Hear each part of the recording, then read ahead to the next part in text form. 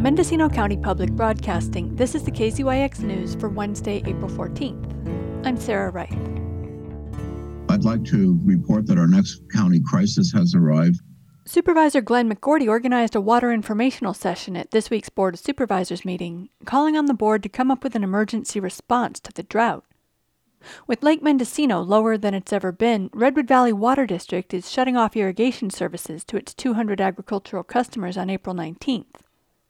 Jared Walker, the district general manager, is expecting to reduce water to 50 gallons per person per day for critical public health and safety water use only.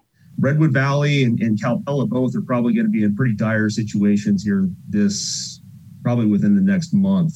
Probably going to be down to what we would refer to as critical public health and safety water only. Need to get some updated numbers from the state on what that may look like. I believe Redwood Valley in 2014 was down to 50 gallons per person per day.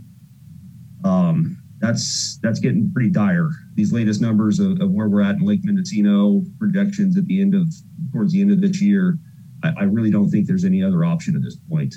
We're continuing to move water through the interties coming from Millview, pushing water through Calpella and up to Redwood Valley.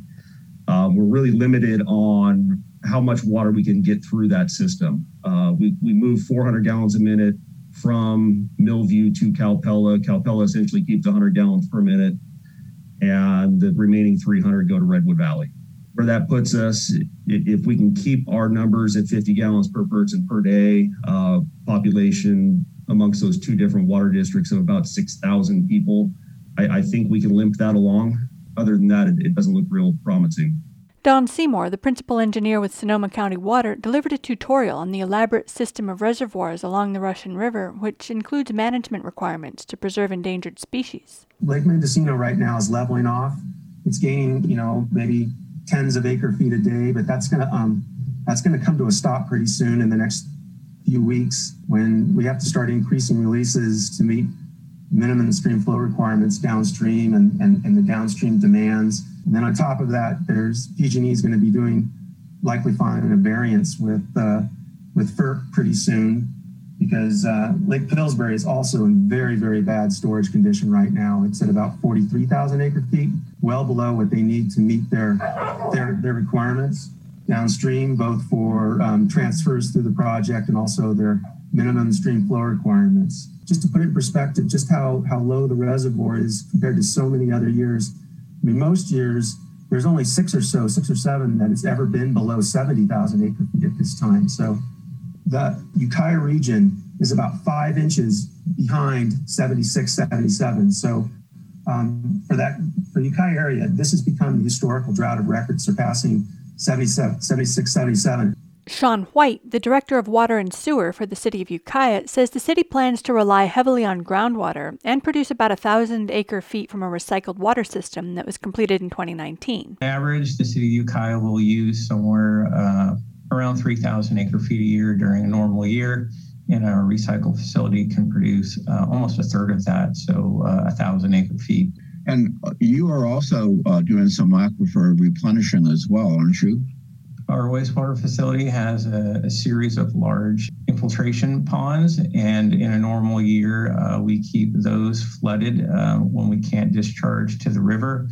And we've done a bunch of studies on sort of the fate of where that water goes, and that also does recharge the same aquifer that we withdraw from. On average, we put about 2,200 acre feet a year into the aquifer through that facility. So, and on average, we take out about 1,500 acre feet a year. So we remain pretty neutral on our overall impact to that aquifer. We do have a fill site at our plant. That was part of the original plan. And while we have not used it to date, it was designed and intended for years like this year. So I'll be working with my staff to get that up and running. So if folks want to truck water out to keep their garden alive, that is available. Water is tight on the coast, too. Fort Bragg received just 17 inches of rain this year, a little over a third of its average annual precipitation. John Smith, the city's director of public works, says the local water source is not as easily measured as Lake Mendocino. We currently have 3 surface water sources. It's a little more challenging to get a grasp on when the shortfall will come. Sometimes the alders will grow a little bit faster one year than the next. I think like everyone else, we're going to prepare for the worst and hope for the best. We did in 2015, we built a 45 acre foot reservoir, which has helped. We also added a new finished water tank as well, just for fire service, and the storage is excellent as well. Smith added that residents have responded well to conservation efforts, and he's applying for a grant to update water meters that will alert users to water leaks more efficiently. Still, wells have been going dry. The Mendocino County Resource Conservation District is kicking off a campaign to save water, but McGordy brought up a lot of unanswered questions. And we will need an emergency response at some point for the drought as the summer comes on. And these are the kinds of things we have to know. It's like, if we're going to conserve, when do we start? If we're going to be trucking water, who's going to do it? Where's the water source? For KZYX News, I'm Sarah Wright.